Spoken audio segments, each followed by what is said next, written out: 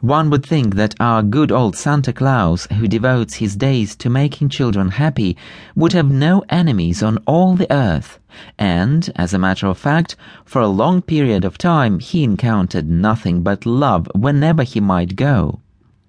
But the demons who live in the mountain caves grew to hate Santa Claus very much, and all for the simple reason that he made children happy. The caves of the demons are 5 in number. A broad pathway leads up to the first cave, which is finely arched cavern at the foot of the mountain, the entrance being beautifully carved and decorated. In it resides the demon of selfishness. Back of this is another cavern inhabited by the demon of envy. The cave of the demon of hatred is next in order, and through this one passes to the home of the demon of malice, situated in a dark and fearful cave in the very heart of the mountain.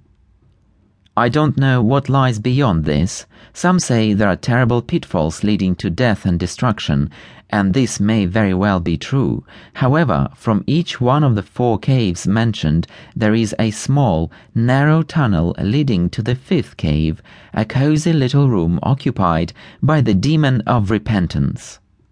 And as the rocky floors of these passages are well worn by the track of passing feet, I judge that many wanderers in the caves of demons have escaped through these tunnels to the abode of the demon of repentance, who is said to be a pleasant sort of fellow who gladly opens for one a little door, admitting you into fresh air and sunshine again.